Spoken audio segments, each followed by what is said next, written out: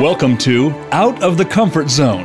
When you lead from a base of expertise, your confidence and credibility are derived from your knowledge. People follow you as a result. However, when you take a stretch assignment and span outside of your comfort zone, leading requires a different approach, one of influence, inspiration, compromise, and courage. We are here to talk about how to take that next step and keep going. Now, here is your host, Wanda Wallace. Welcome to Out of the Comfort Zone.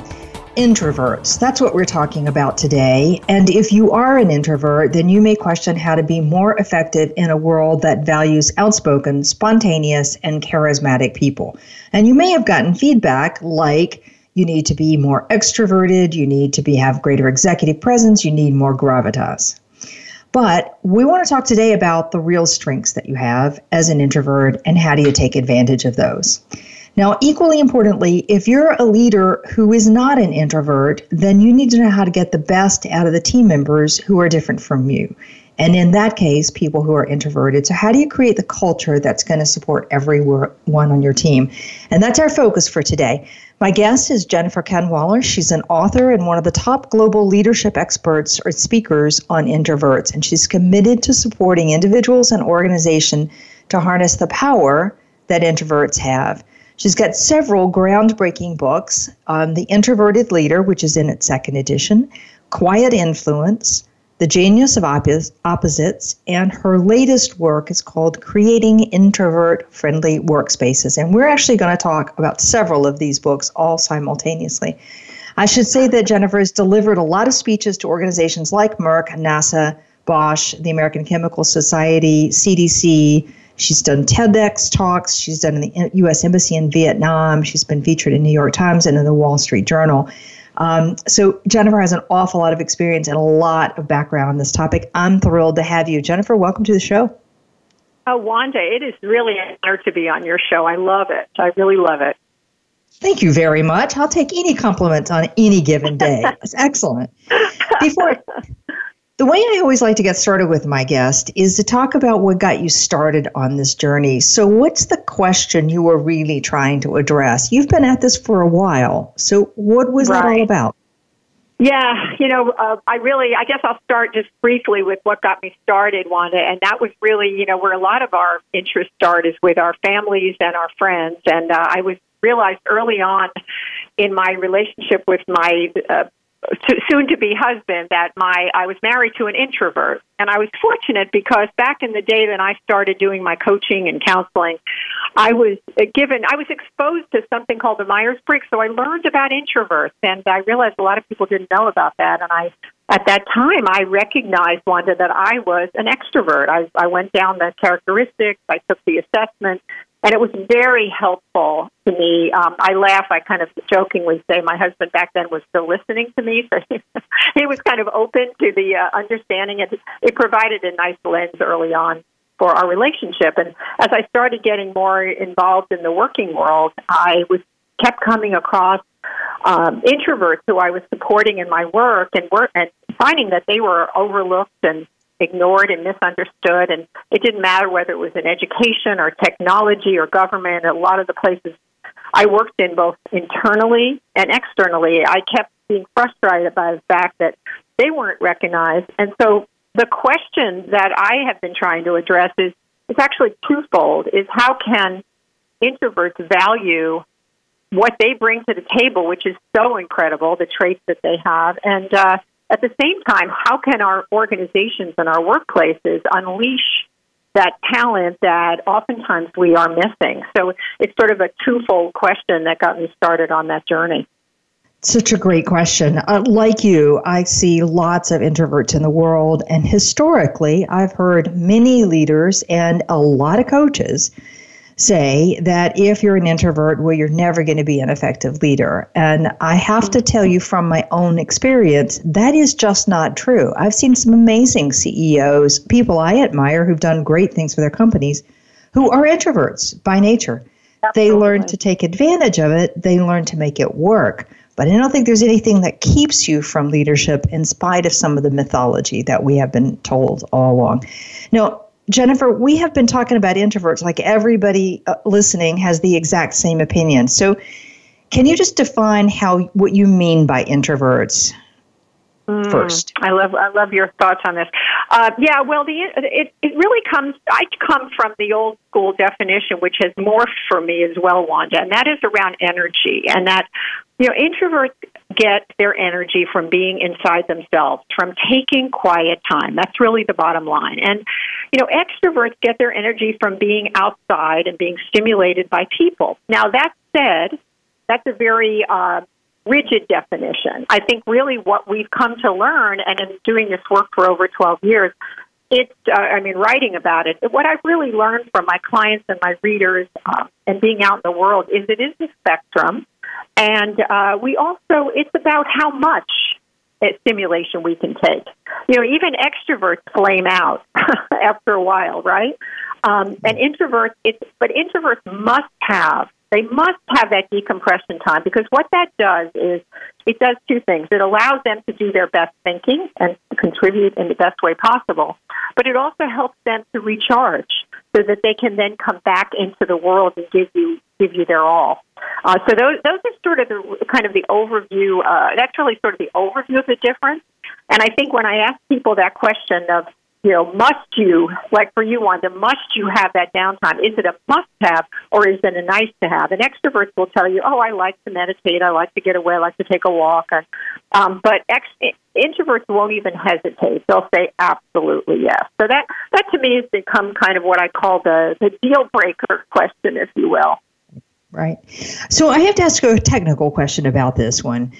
I did a crazy thing this summer. I reread with a group of people Jung's personality type book, not for the faint of heart, trust me.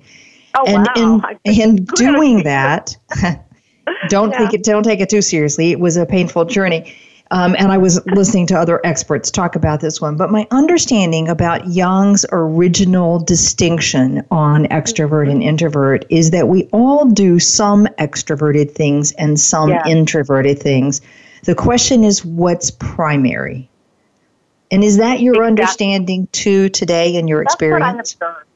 Yeah, absolutely, Wanda. And that is what I observe. People identify. Either they identify with one or the other, or they say I'm both, and I think you and I talked about this earlier. It's sort of like some people don't even want to, like they say, no, I'm not an introvert, I'm not an extrovert. But as you get more familiar with this, you sort of tend to realize, okay, that I do identify with one or the other. And I think the very cool thing that Jung said, bringing up Carl Jung, who was for those people who don't know, he was a Swiss psychoanalyst. How do you say it? Psychoanalyst? Right. He was a psychologist who specialized in psychoanalysis, and he started to see patterns in his various patients and catalog those. And then, of course, the Myers-Briggs came out later, many years later, and it was around exploding those types and having more categories as well. So not to box people in, but to give them more of a language, so that they identify. But I think what Jung said that I always felt made a lot of sense. He said exactly what you said, of course, but he also said when we go into the second half of life, I believe he said 50 and above. That's very optimistic, right? That we're going to 100. But if we go into the second half of life, we really do start to balance and go into the other side more. And I've seen many examples of this in both myself and many people that I know and my clients. Is they get in touch with that other side of themselves. Is that something you observed as well? I haven't observed it nearly as much as I think Jung wrote about it. I see it in a few people, but Jung's whole argument. And let me back up for this one. Myers-Briggs, or MBTI, most people will know as an assessment that returns your type, and it will give you 4-letter codes, the first of which is either E for extrovert or I for introvert. And Myers-Briggs is built on the back of what Jung was observing as psychological type. So they take his definition of extrovert and introvert and some others as well. And Jung's argument was always that the development journey is to get more comfortable with the part that is not your dominant style. At least that's my understanding of Jung. So I think in theory, and I certainly do see some people, but I see an awful lot of people who just remain true to type. That is their preference, and it stays their preference. And I don't want to get too technical on this one. I think a lot of people are afraid to say they're extrovert or introvert because they're afraid of the connotations that go for one or the other. So, for the record, let me ask you, what's good about introverts? Yeah, and I just want to say one thing about that, about self-identifying. I think part of the issue with that I see, Wanda, is really about not understanding what an introvert is. And there has been such a pejorative, theme in our cultures about introversion as being a negative that people see it, mix it up with shy, and it's got a lot of confusion. So I think that's just to say why, people have said, like earlier you said, well, can you be an introvert and a leader? And people used to say to me, that's an oxymoron. How could you be an introvert? So there's so many negative stereotypes. So I think that's one of the reasons people push back. But I haven't found very much with extroverts that they don't want to identify that. They seem to be proud of that, because that's, in my experience, that's the prevailing or the dominant personality type in our Western culture. So I think this is an article waiting to be written here. I love your thoughts on it. I think extroverts, sometimes we think they're too loud, too dominant, too outspoken. It depends on the culture, right? And maybe, like, for instance, where you are, sometimes in London living, that's seen as kind of a negative if you're too loud, in certain workplace cultures. I'd have to ask you that. But you're absolutely right. It does, both of them have a lot of baggage still with them, and that's partly my journey now, is to do some more clarity and education, and let's just get a better understanding. It's not, it's not discrete, these titles, but they are, there are tendencies, there are preferences. And when you start to identify with one or the other, I don't know if you've had this experience, but when I first learned that I was an extrovert, a lot made sense. A lot made sense about my prior life growing up as well. So I think that people oftentimes will say that. Okay. All right. So let's dig into the details a little bit. So we understand what introverts are, and that they have to have that decompression time. They get their energy from drawing inward as opposed to engaging the outward world. So what is it that's so good? What are the strengths of introverts? Why should we be focusing on their bright sides? So many. Well, to start with, they're incredible listeners. And when I say listening, it's not just, passively sitting there. It's what we know as I call it engaged listening, or it's called active listening. It's the kind of thing you're doing now when you summarize what I'm saying. That's a real strength. And in this day and age, that's something we lack at a lot of levels. They go deep. These are just a few of the key strengths that introverts have. They go deep. And when I say go deep, there's depth with people and relationships. They don't necessarily like a lot of superficial small talk. They like to get to know people. That said, they don't care about having multitudes of quote-unquote friends. You know what I mean? They're deeper relationships, as well as deep depth with versus breadth in terms of the ideas. They don't have a lot of what we call plate spinning. They go deep on a project rather than sort of skim the surface. Now, don't get me wrong. There's good positive qualities for doing being able to move around in a lot of directions too. And but I think that's a real strength that they have that introverts bring to the table. They also, a couple more things. They're calm and show humility and are humble. They recognize that it's helpful oftentimes to share their thoughts in writing. And I found when I was researching quiet influencers, how do they make a difference using their strengths? And one of the things that I noticed, or the trait, was writing that came up a lot. And they say, I write down my ideas for, number one, so I can get clear about how I feel about a position or a project. And then number two, I share those ideas with people in writing. And I give people a chance to react. And they prefer that too, by the way. And I didn't mention preparation. That is probably, besides taking quiet time and taking breaks so they can do their best thinking and come up with creative inspiration and all kinds of things, they also prepare. And preparation for an introvert is just sort of the ace in the hole, because extroverts don't tend to prepare as much. So preparation gives introverts confidence, before going into a speech or, a challenging conversation. And it also means that their output is strong because they've done the pre-work. They've done the pre-work. So I think we probably can all think of examples of those. Right. Can I tell a funny story? One of my favorites about this one. It's your show. I'm stealing it from this. It's one of my favorite stories about this one. Is I was working with a group of people in a partnership business. And we were talking about the Myers-Briggs and its impact on communication. We were talking about extrovert, introvert. And so one of the people in the room pops up and says, how on earth can you make a client connection if you're not extroverted? I mean, you go in, you never know what the clients want to talk about. You have to be quick on your feet, react to almost anything, and off you go.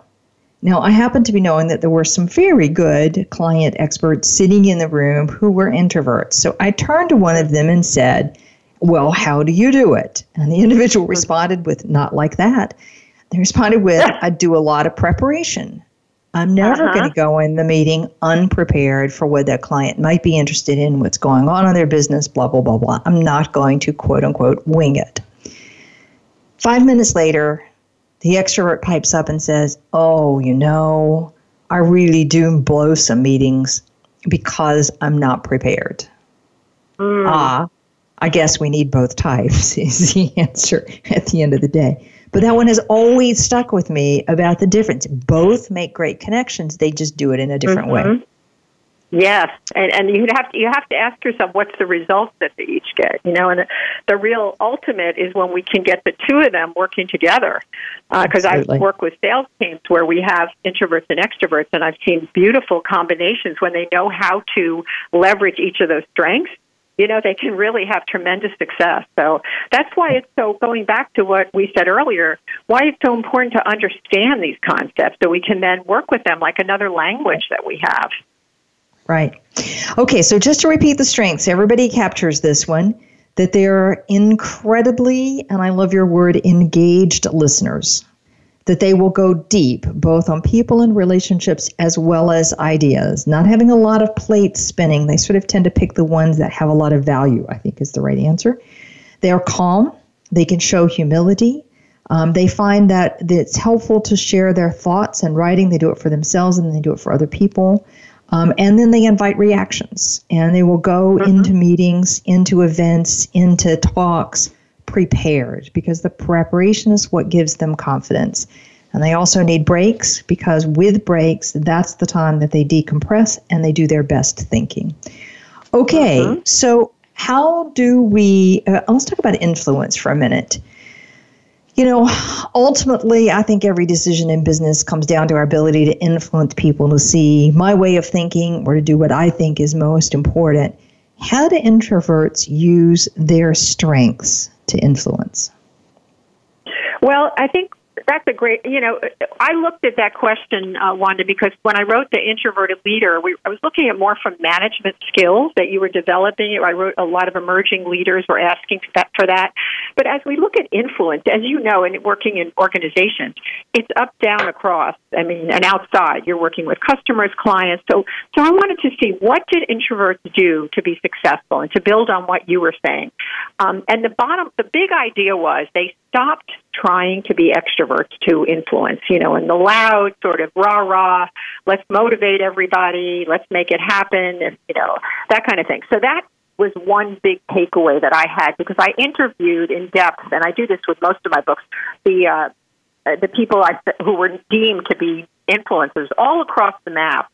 And so they built on those strengths. So they did those things I talked about. They listened, they prepared, they developed. One of the ones I didn't mention was focused conversations. So they go around and they find out, first of all, we talk about how that works with listening. So let's say they have an initiative that they want to put forward in a company. And by the way, they influence by doing, challenging the status quo. Maybe it's provoking new ideas, but they have an idea that they want to get adopted or get some buy-in on. they will listen to a number of different stakeholders. They will take that information and then kind of move into both writing, as I said, kind of summarize that the way you can summarize it. And then they go into these conversations with those key stakeholders. And, we always hear about, right, the meeting before the meeting one. I know you're familiar with that term, right? Yeah. They're really good at that because, again, that works with their preparation skill. They're not going to go into a meeting where they have to present an idea and then go in without, preparing. And part of that preparation is understanding where the resistance is in some of those key relationships. So the fact that they're introverts and they're patient and they take the time to do this. Now, you can't always when there's, a lot of deadlines and things, but they typically, they'll accelerate that model. And I heard example after example of where this occurred. And one other strength that I found was used by a young man named Sheila, who was working at Turner at the time, and he's gone on to a great career. He used social media early on. He was trying to get buy-in for a cause that he felt very strongly about. And so he used LinkedIn to really thoughtfully address, and gather some supporters. And he was able to really write about that and did a tremendous job. He was actually putting people into city government here in Atlanta and diversifying the base. And he was very successful with that, Sheila Abrams. So I followed people like that. It's like, how do they do it quietly but so impactfully? And so that taught me a lot of lessons that I was then able to pass on in the books and to my clients. That makes a lot of sense to me. So I get the image of somebody who's going to think carefully about the idea. Their arguments are going to be pretty well positioned. They're going to have a good framework, and they're going to come in and put that idea out either in writing or some other format. And then imagine that they are going on sort of a listening exercise to say, what are people really concerned about? Mm-hmm. And hear it. Take it on board as opposed to bluster it away or shout it down or cheer it on, Mm-hmm. Take those ideas, those criticisms on board and come back and say, in effect, look, I've thought about what you've said, blah, blah, blah, blah, blah. How would this work? Or what about that? I can imagine they might be good negotiators because they would do such a great job at listening. Okay? Mm-hmm. Mm-hmm. All right. Absolutely, for sure. And we can all take lessons from that because in the research on influence, we know, right, that the ideas that do get adopted through changes and, in times like now are not the ones that we try to ram through. That always comes back to haunt us or to not have success. So these are all strengths that we can learn from introverts. And just because we've been doing it sort of the extroverted way much of the time in our companies, this is kind of the point that is part of the point I'm trying to make is let's look at some other strategies, right, that people that have different temperaments than us are using, and let's learn from that and incorporate that into our approaches. So it's very exciting to look at how we can not just become, more well-rounded, as we were talking about earlier, individually, but really make a difference in the results that we get in our workplace. Absolutely. Well, and I can imagine somebody who's on the receiving end who is more introverted would appreciate a more introverted style. They want to be heard. They want to be listened to. They want their thoughts to be taken seriously. They want some depth. And Absolutely. I can equally imagine somebody who's more extroverted will respond to a more extroverted style. Okay, let me move to something you touch on really briefly, and that's this notion of inspiration. So everywhere I go, every CEO is saying, I need people who can inspire. And I believe it's important. I don't think it's the only thing, but I think it's really important. How do introverts inspire? What's their secret sauce? Well, you kind of, that's so interesting that you're hearing that a lot about inspiration. I think we learn most, I've always believed, from the people around us who we observe and who we see. And I know you do a lot of work with women, and that's always been something that, as a woman myself, looking for women who do it the way I want to do it, And what I found in my recent work on effective leaders, I've been studying introverted leadership for many years, but I looked at it this time in terms of the context of the company and how it's making a difference organizationally. And, what I see is the same thing that we've seen for years, and that's the point being that we learn from those models. So it's inspirational. For instance, we had a woman that I studied at Merck, Caroline McGregor, who's rising up the ladder, and she really identifies with the term introvert in this point in her life. She realizes how much of her success has been, and her challenges, have been from taking that part of her personality and leveraging it. So she put together I'm giving you just an example because I think when you talk about inspiration, this to me kind of stands out as one key example. And that is she goes around the company, and she's still doing this, talking about her journey on introversion and why introversion is so important to look at and to consider. And if you are introverted, you should own that. You shouldn't try to be somebody else. And so, I can say that I can come in and do a training program and get paid money for it, and leave, but it's not going to be the same if hearing it from somebody like Caroline, who's who identifies with being a woman in a male-dominated company, who's from another country. Most of all, she says she's an introvert. So when you talk about inspiration, that's really where I go to. Wanda, is I really think about individuals who do that. Is that something, do you have a different take on that, on inspiration? Actually, I don't. I think it's an interesting question, and one we haven't unpacked adequately either, is what it is that creates inspiration. And I believe inspiration is a large part of drawing people to me, to my personality, and to my view of the world. And if I'm introverted, I need to use those introverted qualities and own those, because that's part of what is going to draw people to me. I think there's something about owning what is your real strength and knowing it that is inspiring. Does that make sense to you? Yes, it does. It does. And I think, when you're talking, I just thought about, just now the opportunity that people are saying. I'm reading that people are being positive about the amount of engagement that they feel in their companies. The percentages have gone up in terms of how engaged they are. I don't know if Gallup is going to do another poll, but I suspect that some of that, too, is because they're hearing from leaders who are, talking to them from their kitchens with their kids running around.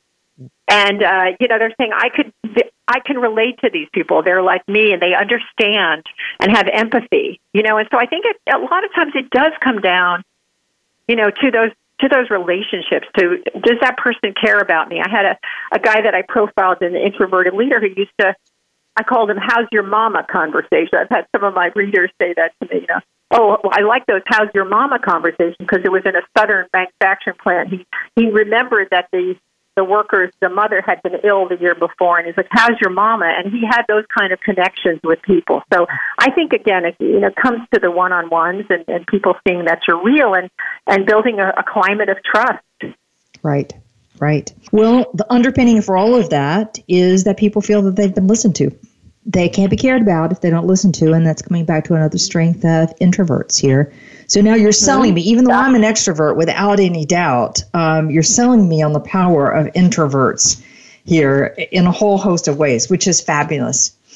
All right, Jennifer, this is a perfect moment for a break. So my guest today is Jennifer Kahnweiler. We've been talking about introverted leaders, their ability to listen deeply as engaged, to go deep on both relationships and ideas, to be calm, to show humility, to share their thoughts in writing, to do preparation, and the need to take breaks, which is where they do their greatest thinking and time to decompress.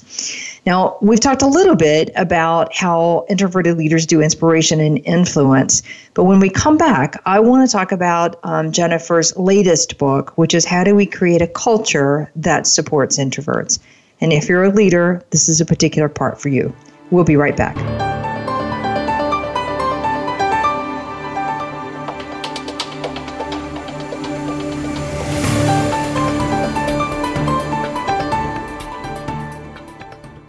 If you want more information on the articles, books, coaching, and seminars we offer, go to our website at www.leadershipforuminc.com. You're sure to find some helpful links, videos, and more to help you create a winning strategy for your organization.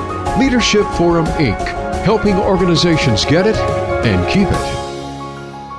This is Wanda Wallace, host of Out of the Comfort Zone. Do you find yourself in a role where your team knows more than you know? Are you struggling to see how you now add value?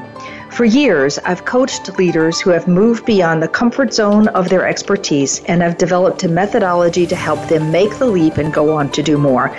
All of those tips are now packed into my new book, You Can't Know It All. Visit our website at leadership-forum.com or tune in to Out of the Comfort Zone for more insight. When it comes to business, you'll find the experts here. Voice America Business Network.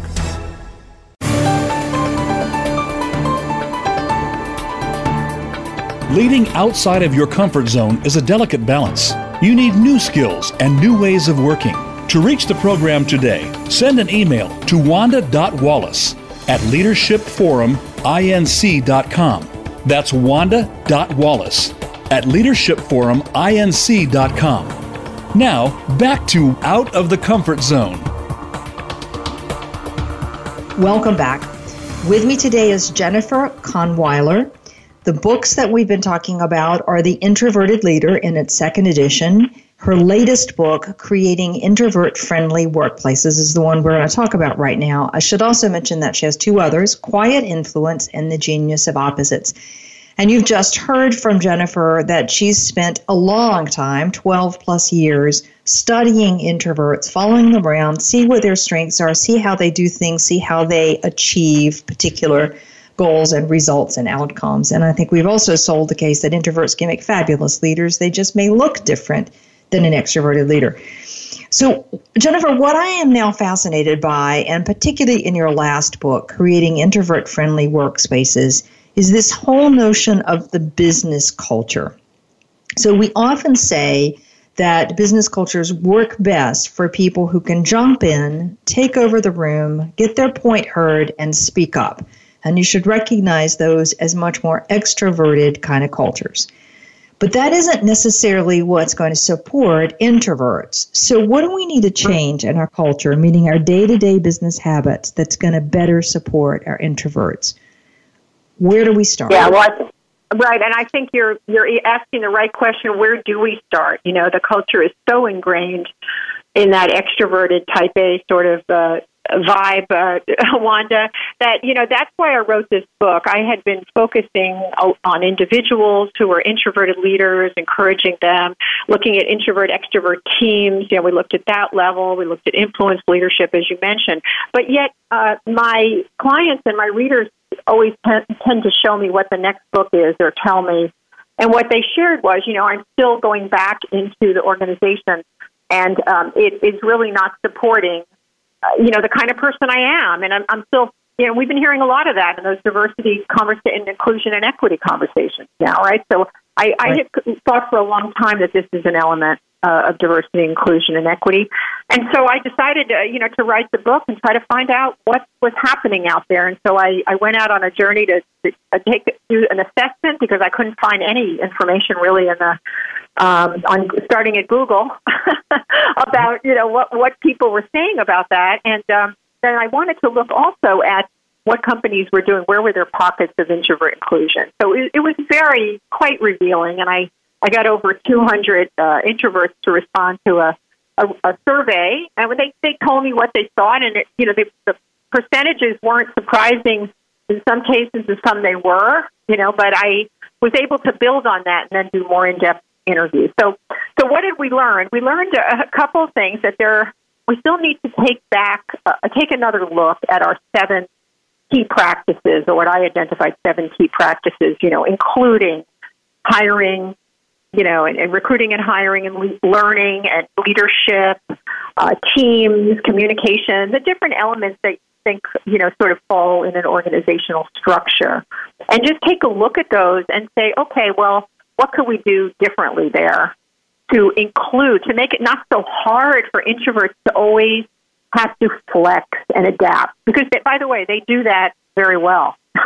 Introverts have been doing that for years, right? And again, just as women, I'll use that analogy, as a woman who spent a lot of time in corporate America, and I'm sure I would assume you'd agree with this, we have to do that as well, you know, in other groups who aren't in the dominant group. So what can we do? So, yeah, there were like 5 different areas that I can go into if you'd like me to, about what, you know, to be a change agent. What I saw people doing was, one was they were being a voice for the quiet. So like really starting conversations, just like we're having today. They also, secondly, address introvert needs intentionally. So I use hiring and as an example, recruiting and hiring. Taking a look at our process. Are we burning people out if we're bringing them in for a day and, they're not going to be their best? Or are we hiring on, is this somebody I want to have a beer with when that's not relevant to the job? So just starting to ask those questions is very powerful. And the companies that are starting to do that are seeing some differences. So those are just a couple. And then involving introverts in your research, asking them. It's a third area to look at. What would you like in as we go back into the office right now, right, in the workspace, some of us, some of the time? Do you want to stay with remote, or would you like to go in more? What really suits your temperament, introvert? What do you think?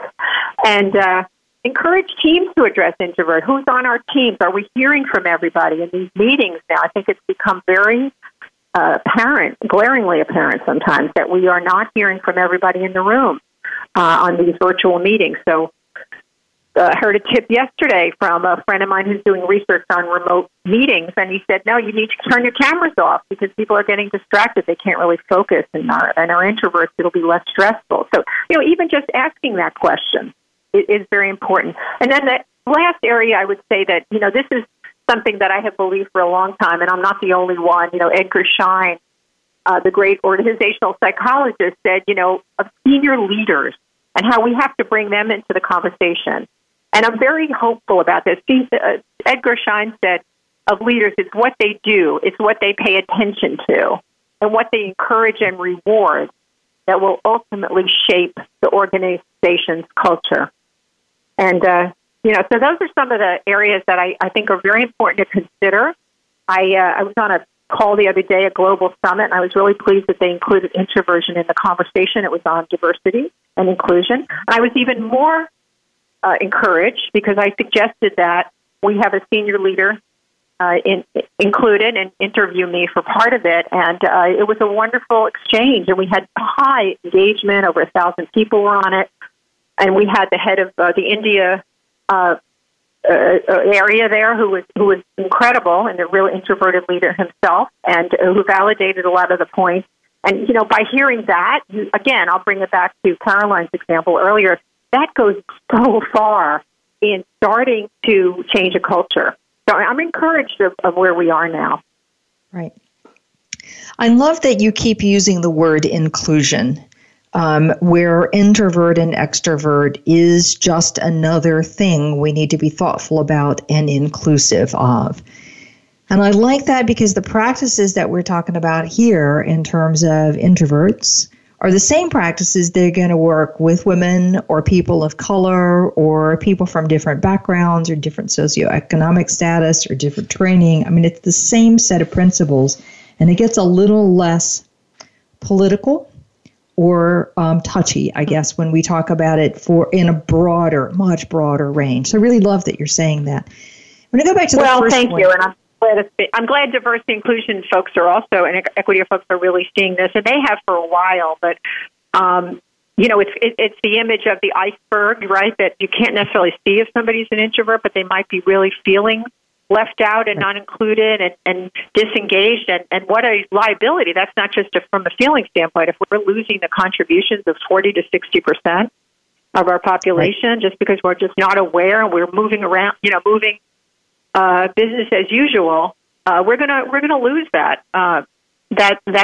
contribution, but also people are going to check out, and because people who are introverted don't speak up as much, typically they will never know it, and until they leave the organization, which happens a lot. It happens too much.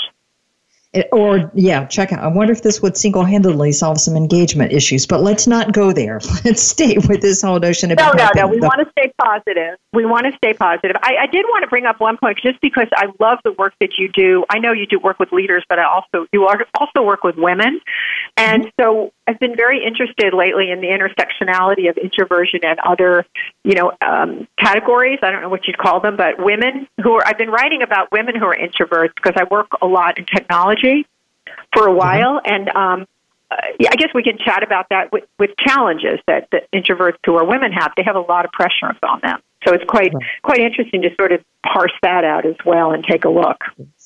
We can come back to that one. I always say that the greater your degrees of difference, gender being one, a marketing person in an engineering firm, an introvert in an extroverted firm, the greater the degrees of difference, the more challenging it is for you as an individual.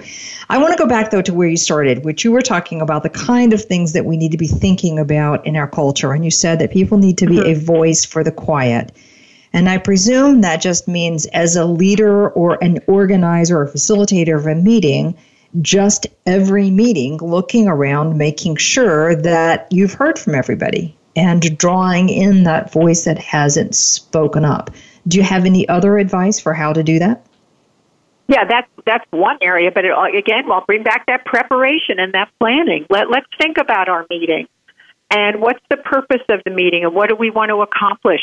And with that in mind, as the facilitator, as the leader, we can actually structure the meeting so that we do hear from people. For instance, might it be good in this meeting to have a short breakout group with just a few people where the introverts can have, I've seen this done very well lately, where the introverts can have a voice and be heard and not have to jump in with everybody else.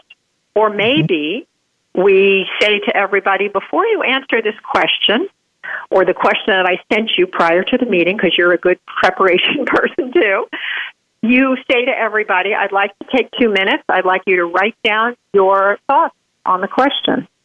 Now, that in itself, just taking those sort of proactive steps, Wanda, will be so appreciated by the introverts. I can tell you they will absolutely appreciate it. But you will get better output from everybody, not just the introverts. So I'd like people to think not just in the meeting. Yeah, we got a lot of tools and examples in the book, creating introvert-friendly workplaces. There's a list of them that a lot of interviewers will ask me about.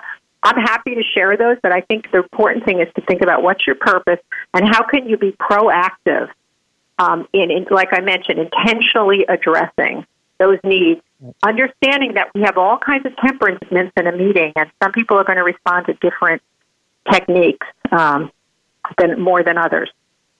Okay. Especially in this, have you heard from introverts that they have requested particular things that they have found makes their work life so much more satisfying?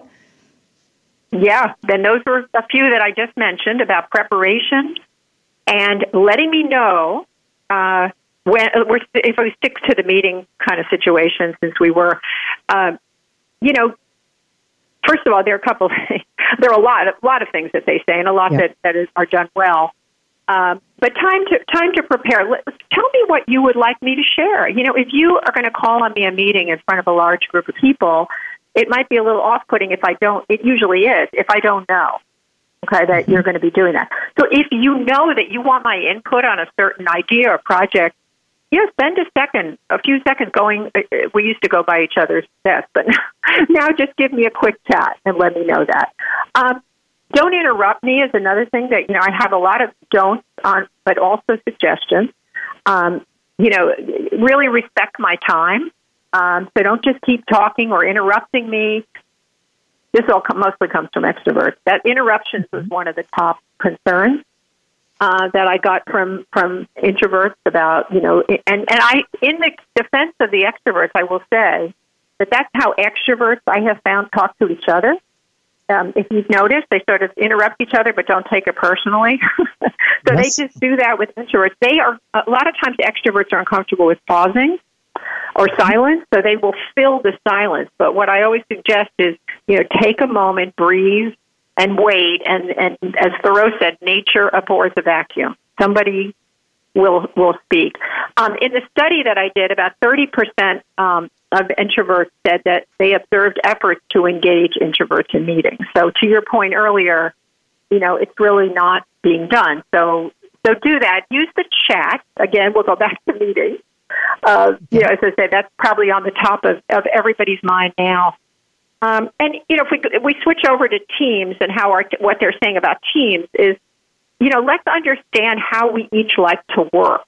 So in the book, I mentioned something that Google developed called the user manual, which you can Google and find it. And it's a very helpful job aid where you write down how you like to be communicated with, when. You could set any kind of criteria on that.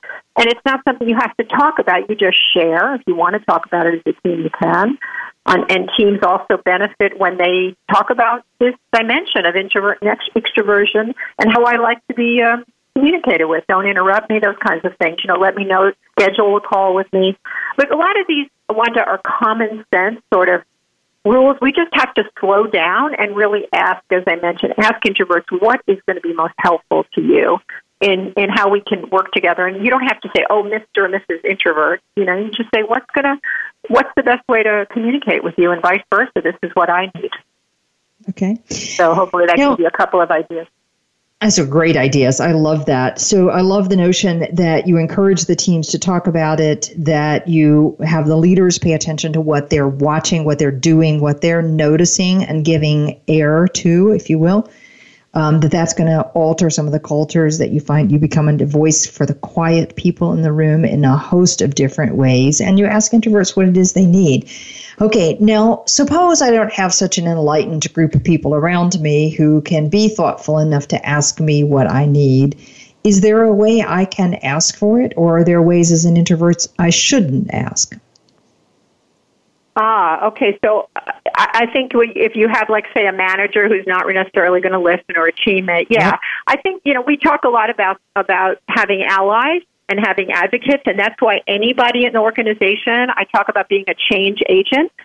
If you're sensitive and understand introverts, you can speak up for each other, not in a condescending way, but just, advocating for people, like, letting people know on the team, for instance, that someone has some great input.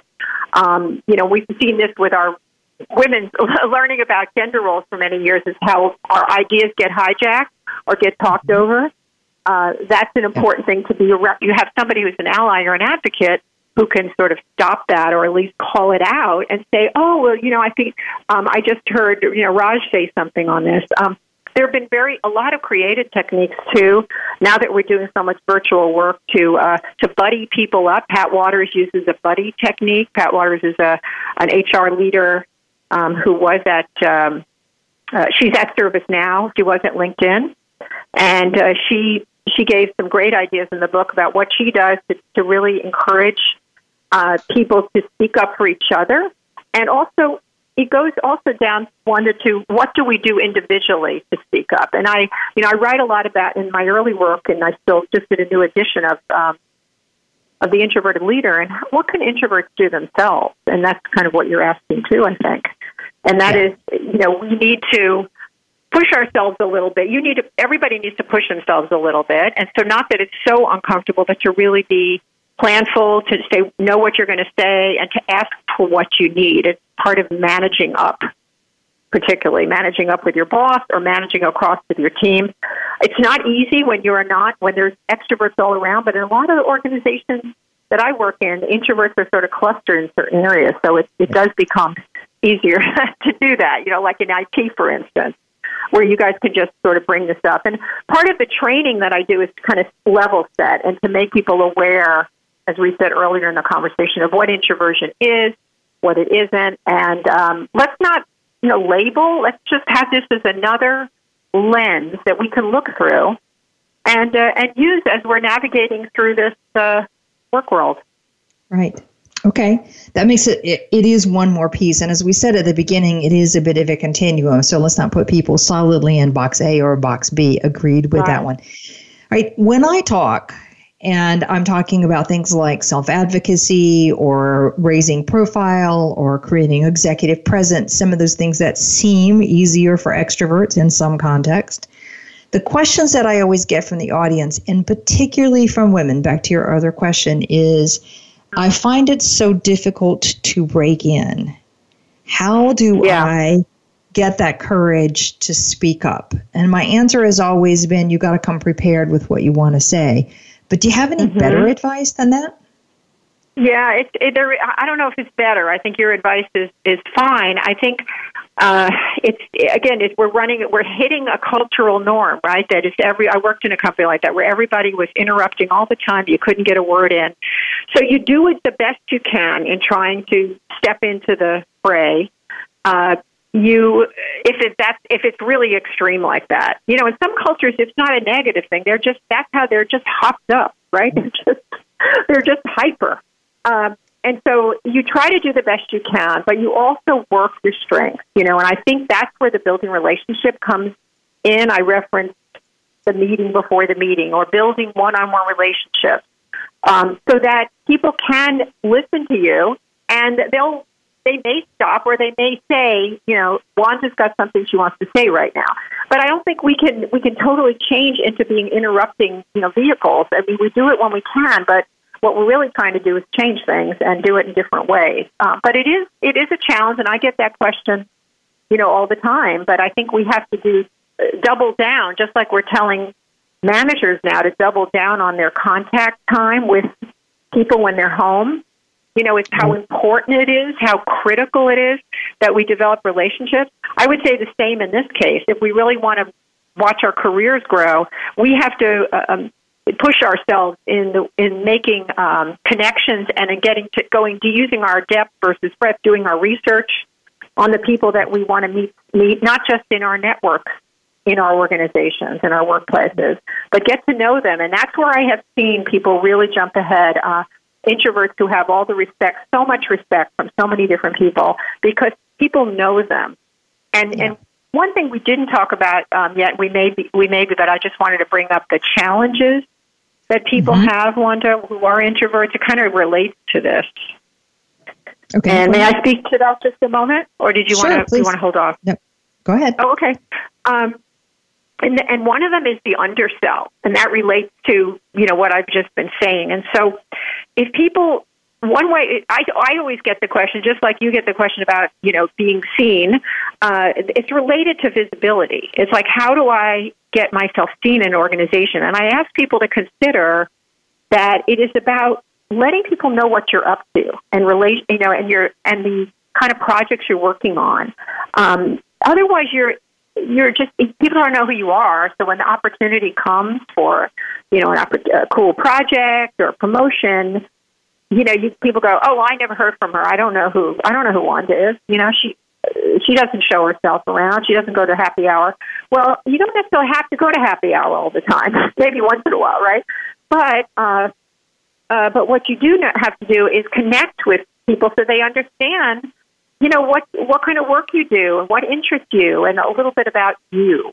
So I think that's one way to look at it, to get to know people one-on-one, and also just share what you've been doing. And if people know that, then you're going to have better opportunities when you're in those sort of intense meetings to perhaps be seen and recognized, as well as when opportunities for your career come up. So I just wanted to loop that into it.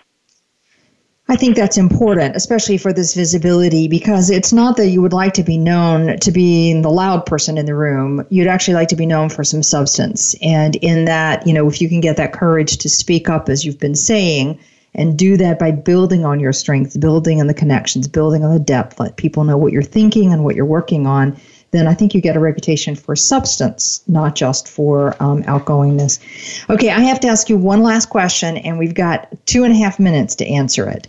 And this is the second question I get all the time. On an open floor plan, there's interruptions constantly. Right. There's no space for the introverts in the room to just have that moment to decompress. What's your advice there? Well, I think it's both and. I mean, I think we need offices, because what we're realizing now is that we have, and introverts are telling me this too, by the way, we're missing the socialization. A lot of people have their friends at work. They also are missing, from a work standpoint, collaboration opportunities. It's just not happening as well sometimes on Slack, right? It's more that spontaneous, extemporaneous conversation. So what the advice is from workplace design experts that I researched when I was writing the book, and I think it's very relevant now, is we need to create choices for people. And I don't want to say it's good news, but I think a positive outcome of COVID is that we're going to have we're not going to be on top of each other the way a lot of these companies had been doing to save money. Piling people in so close, no dividers, all like, let's work together, kumbaya. And not only was it a health risk, but you're absolutely right. It was a real challenge. People couldn't concentrate. They hated it. But I think we need to have some of both on this. So I am getting asked that question a lot, and it's a moving target, but let's be open to what we've learned from working from home. Right. Well, and I think you're right about some of the workplace design companies that have created sort of little cocoon pods, if you will. So you have a place to leave your desk and go and have that quiet, decompressed thinking time. I think there's all sorts of models we can be dealing with. All right, Jennifer, what a great set of conversations. I have no idea how I'm going to summarize this one other than to say that if you're an introvert, you have a lot of strengths, from calmness and humility and depth and preparation. Use them. And Jennifer's talked a lot about the ways in which you can use those strengths. I would also say if you're not an introvert, if you're an extrovert, look at ways in which you can support the introverts. And I think the final thing I'll say is, the practices we've been talking about here for inclusion work for everybody. That sense of getting to know people a little bit better, showing them that you care for them, making sure that their voices are heard. Those are 3 good starting places for just creating a better inclusive culture. So my guest today is Jennifer Kahnweiler.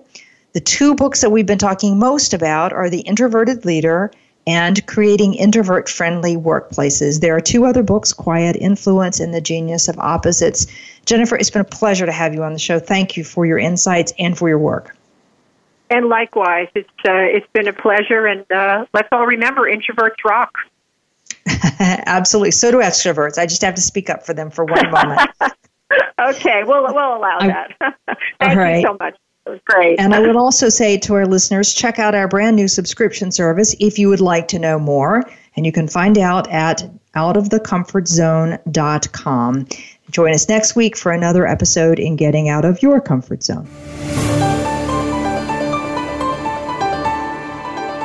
Thank you for joining us today. Tune in for another edition next week with Dr. Wanda Wallace on the Voice America Business Channel. Reach outside your comfort zone this week.